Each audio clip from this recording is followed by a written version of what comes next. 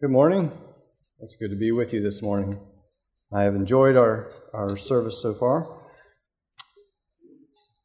I would like to return to 1 John this morning to continue my series in 1 John. I don't know if you remember that or not, but I started a series in 1 John quite a while ago, and last time I preached from there was back in April, and then took a sabbatical from the series because our Sunday school lesson was going through 1 John.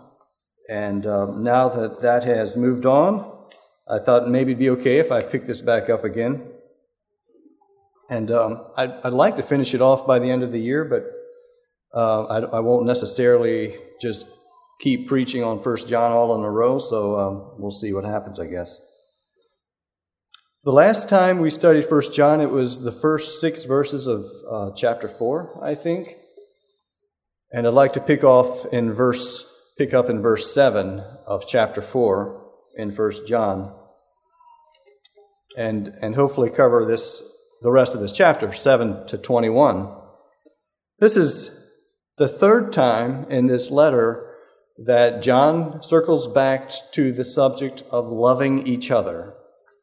So, time number 3.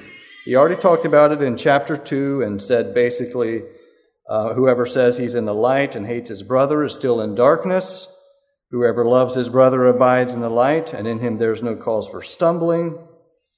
In chapter 3, he said, everyone who hates his brother is a murderer. Don't be like Cain.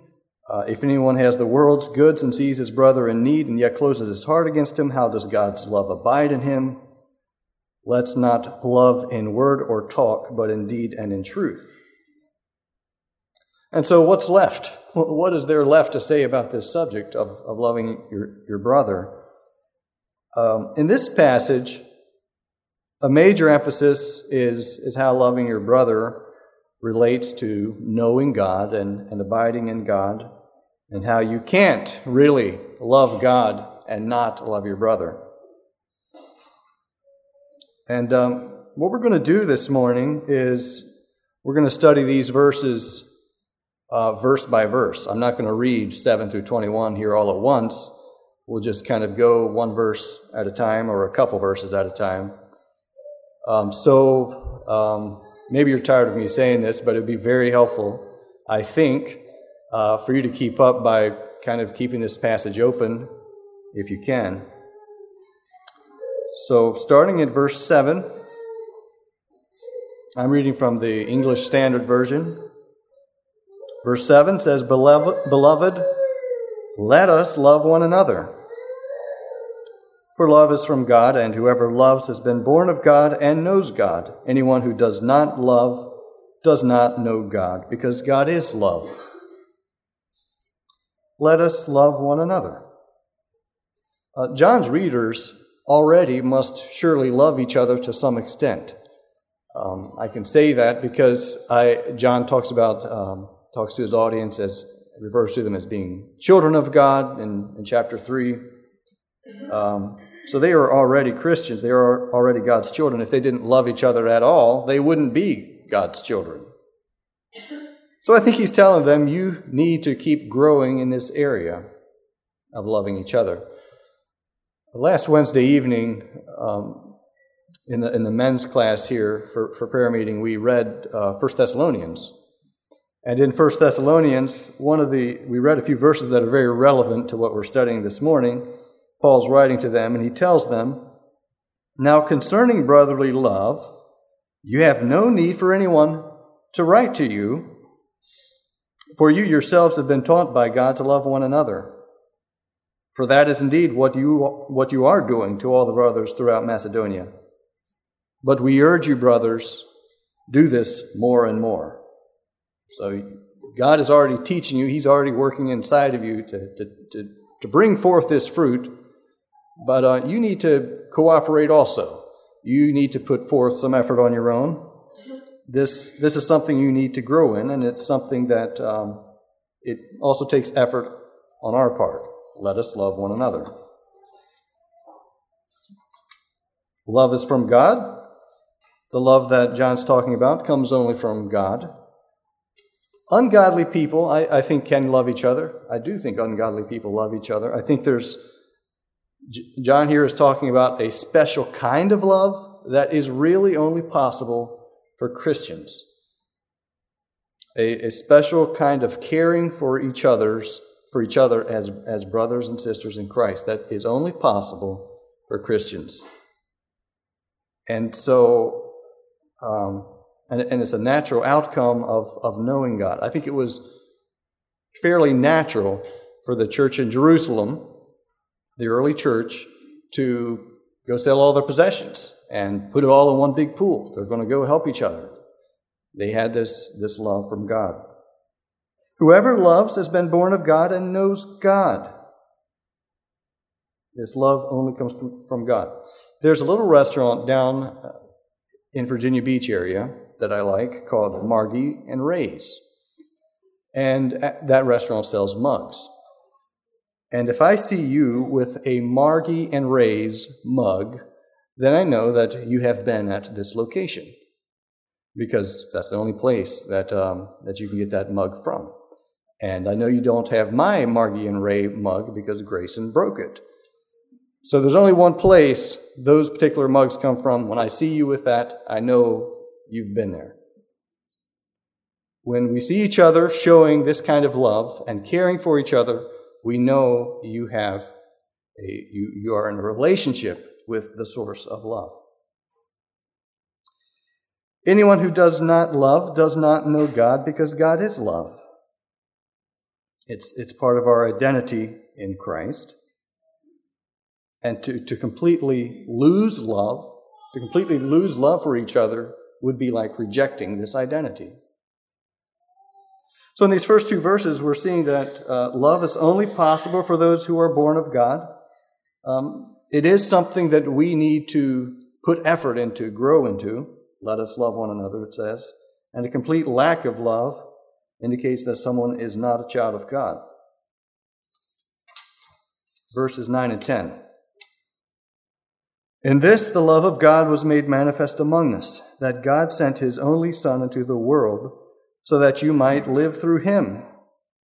In this is love, not that we have loved God, but that He loved us and sent His Son to be the propitiation for our sins.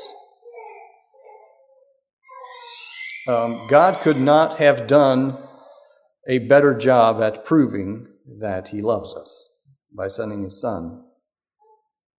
What more could He do? And He sent His Son so that we might live through Him, this is an ongoing relationship that produces life in us. Jesus, our relationship with the Son, or having the Son, is like a spiritual, I'm trying to think of an illustration here, an IV, something that is life-giving. If you're cut off from that, you would lose life. Eternal life comes only through Jesus, and outside of Jesus, you're dying. In chapter 5, John says, "And this is the testimony that God gave us eternal life, and this life is in His Son. Whoever has the Son has life. Whoever does not have the Son of God does not have life." So anyone, no matter how well off they might appear to be, whether it's the wicked man in Psalm 37, someone who just really has it all together, maybe, if they don't have the Son, they're dying. They're half dead.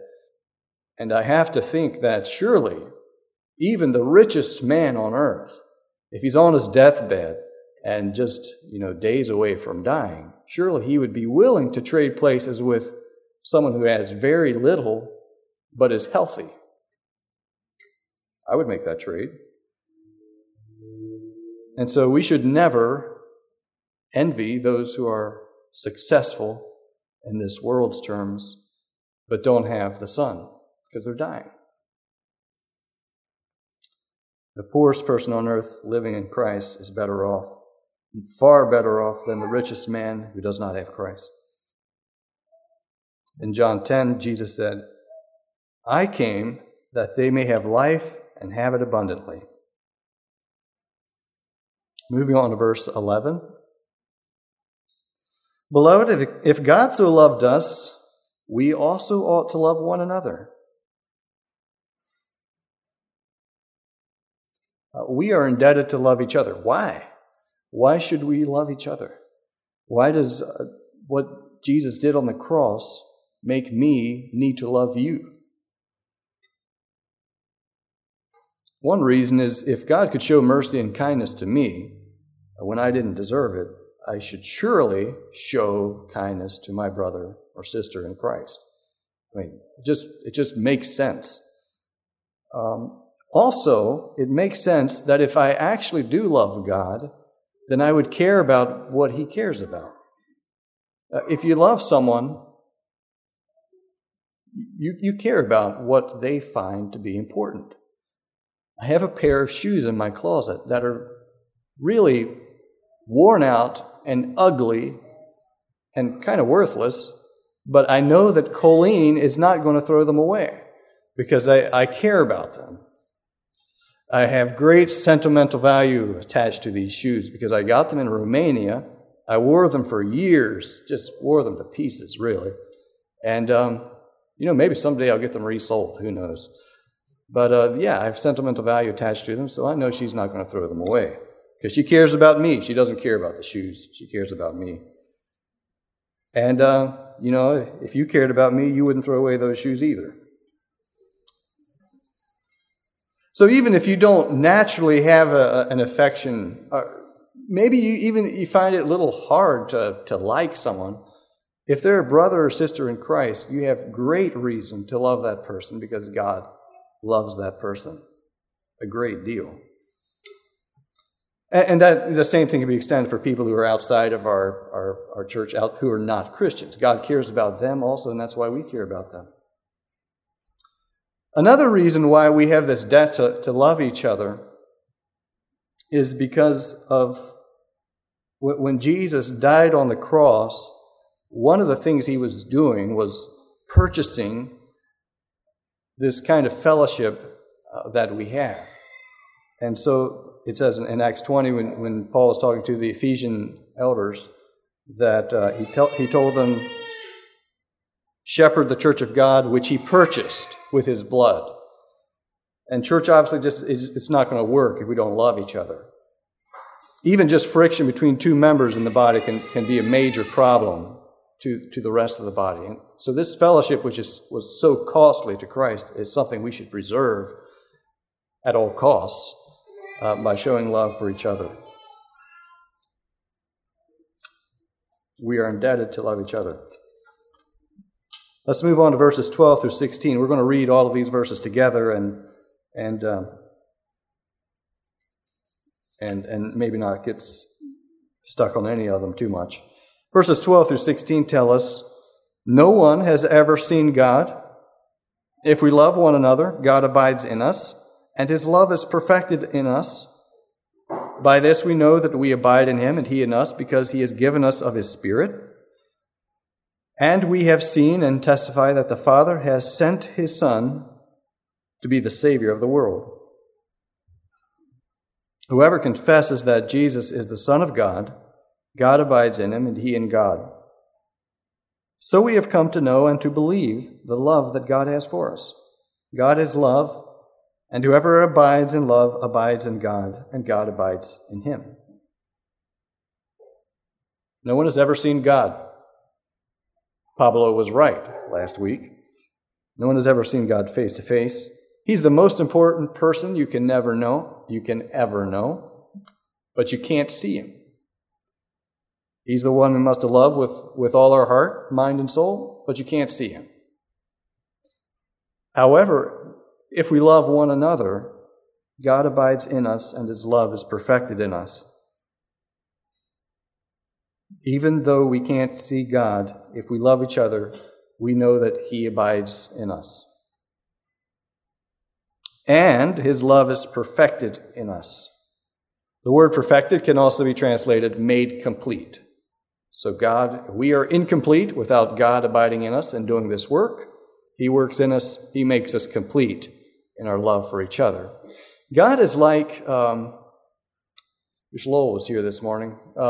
God is like a brother-in-law of Lowell's who comes to his place and does not like to just sit around, but he's asking, what can I do around here? And pretty soon he's doing all kinds of projects around the house and renovating things. And that's kind of like God is. He abides in you, but he's not just visiting and just, he is busy. He's renovating us. In fact, he didn't just come to visit either. He came to change things. And he does change us. He's perfecting us. Verses 13 through 16 tell us that not only is God's abiding proven in us by our love for each other, but also by the testimony of His Spirit. Romans 8:16 says, "The Spirit Himself bears witness with our spirit that we are children of God." And verse 14 says, "And we have seen and testify that the Father has sent His Son to be the Savior of the world." And I don't totally understand that the transition between verses 13 and 14. I don't totally follow why verse 14 follows verse 13.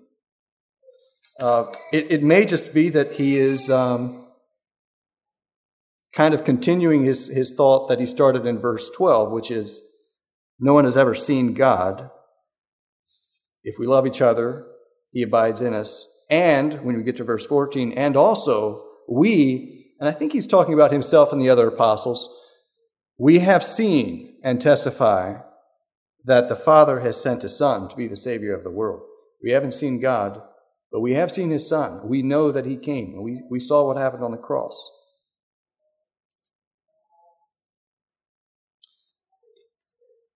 And then verse 15, those who believe in this testimony are in a relationship with God. And then verse 16, and so we have come to know and to believe the love that God has for us. Those who believe the testimony in verse 14, people who really believe that God sent His Son, and He was human just like any of us, God's only Son, and He actually had spikes driven through His hands and feet, and He hung on the cross for 6 hours and suffered. People who really believe that, if you really believe that, you know that God loves you.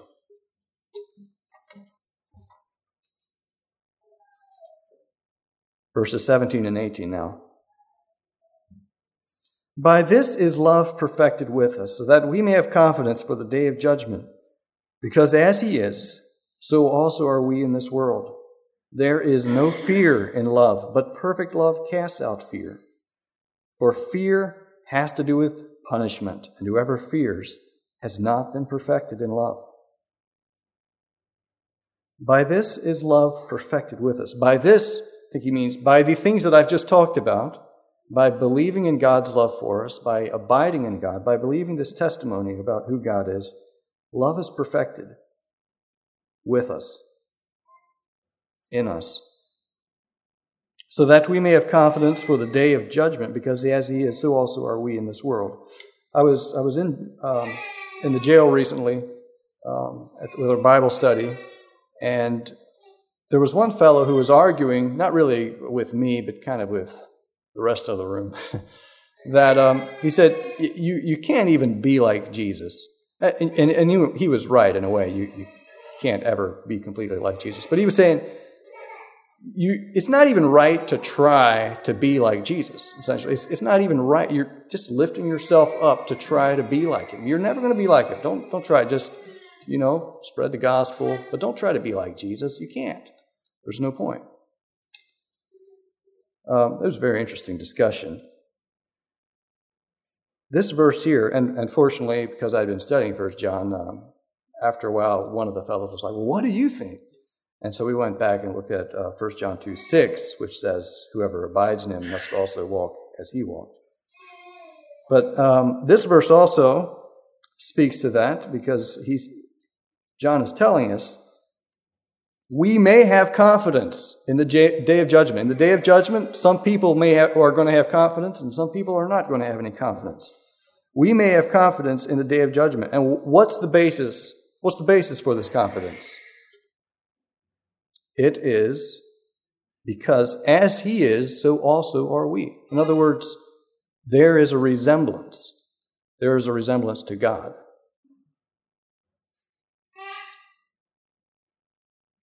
If we're never going to be completely like Jesus, all right, and I understand that, but if there's no resemblance to Jesus, I don't think there's any basis for confidence either. Children of God must resemble their parent, their father. That's what 1 John chapter 3 spends a lot of time saying, I believe. There is no fear in love, but perfect love casts out fear, for fear has to do with punishment, and whoever fears has not been perfected in love. Now, I'm going to take a different slant with this verse than maybe many of you would, and it's okay if you don't agree with me. I think verse 18 is basically a restatement of verse 17. Often when you hear the phrase perfect love casts out fear, you would assume, and I would have assumed, that is talking about a perfect love for God, which it is true that as the more we love God, the more confident we are in that relationship. But what John is emphasizing here by perfect love is a love, in verse 12, he says, if we love one another, God abides in us, and his love is perfected in us. The context here of perfect love is a love that works itself out of us. It's complete. It shows itself to each other. And if that is his definition, his working definition of perfect love, then you could paraphrase the verse this way: love for one another casts out fear. He did just finish saying, as love is perfected in us, we may have confidence for the day of judgment. And so I think he's saying that telling his readers who need reassuring that as they show this love for each other, that fruit that they see in their lives should be a source of confidence that they have a relationship with this source of love. And as we have confidence because there is a God-like love in our life. We're not afraid of punishment. We're not afraid of the day of judgment, because as he is, so also are we, or at least we are becoming more like him. Verses 19 through 21. We love because he first loved us. If anyone says, I love God, and hates his brother, he is a liar. For he who does not love his brother, whom he has seen, cannot love God, whom he has not seen. And this commandment we have from him: whoever loves God must also love his brother. We love because he first loved us, not because we're such lovable people, but because we are indebted. He who does not love his brother whom he has seen cannot love God whom he has not seen. I had a little trouble with this expression here. What does seeing have to do with my ability with loving our brother or loving God? I can think of scenarios where it would seem like it's easier to love an unseen God than a brother I can see who is maybe wronging me. Think of scenarios where it would make more sense that I could at least feel like I'm loving a God that I can't see than this guy over here. So why is he saying that? I think it maybe relates back to his initial statement that no one has ever seen God. But when we look at each other, we are seeing people who are more than just representatives of God. They're children of God. They have God abiding in them, who God bought with his blood. And so each of us has this huge debt to God, and we can't really do anything concrete for God. We can't really, he's not here in a physical way. We can't really do anything for him in that sense. The next best thing we can do is to do things for each other and serve each other and serve each other in deed and truth, and not just words. Jesus said, as you've done it unto the least of these, my brethren, you've done it unto me. If you can't bring yourself to love a brother, even if he has wronged you, John says you don't love God. I want you to notice how John uses the word not loving and hating interchangeably there in verse 20. If anyone says, I love God and hates his brother, he's a liar. For he who does not love his brother, he says, hates his brother, he who does not love his brother. John uses those words, hate and does not love, kind of either way. It doesn't really make a difference to him. He uses them interchangeably. If I would replace the word not love with hate in verse 20, toward the end of that, it would sound like this, which I think is a bit of a jolt. He who hates his brother, whom he has seen, hates God, whom he has not seen. Maybe I'm putting it too strongly, I don't know, but that's... He who does not love his brother cannot love God. Hating your brother is the next thing to hating God. And it would seem to me that people who are bitter toward their brothers or sisters in Christ maybe do eventually end up being bitter and angry toward God. Let's recap this passage. And I'll recap it like this. Let's just review some of these reasons why we need to love each other, why we should love each other. First of all, because God's love for us makes us debtors to love each other. His love was so great and sacrificial that he sent his Son to die for us while we were sinners. His Son was a propitiation for us, and that makes us debtors to each other. To reject love is to reject our parentage, because those who have been born of God do show God's love. To not love our brother is to not love God. You haven't seen God, but you have seen your brother. And another reason to love each other is because I believe love leads to a spiritual maturity. It's good for us as a church to show love to each other, but for each of us personally, I believe that as we do that, it has ramifications for us spiritually, in that it can be a source of confidence, like John talked about, and I believe it is becoming more like what God wants us to be. There aren't any mature Christians out there who are very weak in the area of love for their brothers. Was it back in chapter 2, John said, whoever loves his brother abides in the light, and in him there is no cause for stumbling. How should we apply this lesson? I mean, this is a fairly simple lesson. We should love each other more. Let us love one another. How do you apply this? I think practically this works itself out in a lot of little everyday ways. Acts of service. I remember as I was studying, actually I started studying this passage back in April, not because I start on sermons 3 months ahead of time, because I was getting ready for this, and then I realized that the Sunday school lesson is here in 1 John, and so that kind of stopped. But as I was studying this passage, I remember Granddaddy had passed away around that time. We got flowers from Carlin and Susan. I remember that. I remember that Nan called Colleen in the grocery store and paid for her groceries, something like that. And I was thinking, oh, this is interesting. It goes along very well with this sermon I'm studying for. Acts of service, showing caring for each other. This is how we show love for each other. Also, it can be as simple as just listening to someone and hearing them out before we spout off our opinion. It can be just being patient with each other. It can be being open to criticism and not too fragile. It can be also even giving gentle criticism, loving criticisms to each other. And it should be believing the best about each other. I think one area that we could continue to focus on would be for us to remain involved in each other's lives. This is kind of a general statement, but I really encourage you to be involved in each other's lives and stay in touch.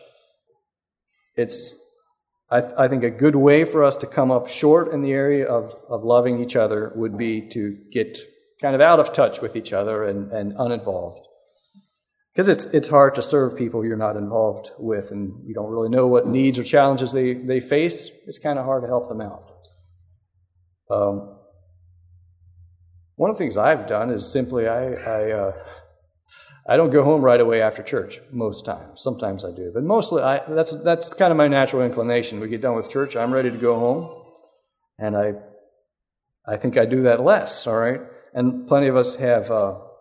There are good reasons for going home right away. I'm not going to judge you if you do, but it is important for us to be involved with each other and talk to each other and kind of take interest in each other's lives and challenges. I think that's an important area for us to continue to put some focus in that, in staying involved in each other's lives. All of these things are going to take some sacrifice, but we should remember this verse, which I'll close with. I'll close with the verse from chapter 3, verse 16. By this we know love, that he laid down his life for us, and we ought to lay down our lives for the brothers. So may God work in us so that we have that kind of love. Let's have a song.